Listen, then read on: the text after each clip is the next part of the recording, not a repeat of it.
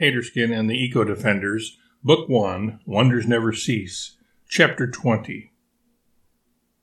I will need to go forward in time, secure some more Doolittles, and bring them back here, Albert told Dolly one day. I will then locate a trustworthy person to take my place as your advisor and leave the interpreting devices in his or her care.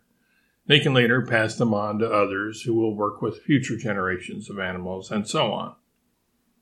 And so it went. Albert went back to Xenia 2525, stayed only long enough to grab a handful of Doolittles, stowed them in the Zephyr's hold, which was basically more like a car's trunk, located at the tail of the time and space travel aircraft, and then returned with them to 1788 Australia.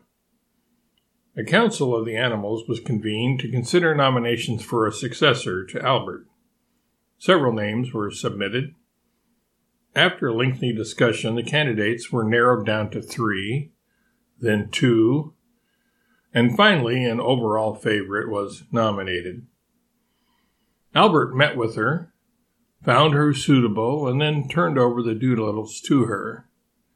A quick tutorial was all that was needed. Just as Dolly would eventually pass on leadership of the operations in accordance with the meeting of the Council of Animals, this woman, Lori Gallagher happened to be her name, would also pass on stewardship of the human side of the operation and the Doolittles to a trusted friend whose integrity was unimpeachable and who valued the welfare of all, both human and animal, over the temporary enrichment and aggrandizement of an elite few psychopaths, megalomaniacs, and narcissists. And so it would continue, generation after generation, as long as such work was necessary. In this way, there would always be someone to carry on the work started by my friend Albert Spartacus, Jode, Dolly Poise Hayduke, myself, and all the rest of the animals who comprised our group. It was now time for Albert, me, and the others to travel forward in time 737 years, returning to 2525 again, to visit our old friend Yuki, the koala bear.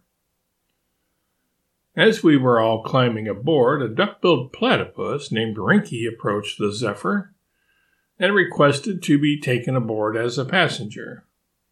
He had been part of Terry's team. We had 2 extra seats left and right of Tub Thumper, and nobody had any objections to Rinky joining us.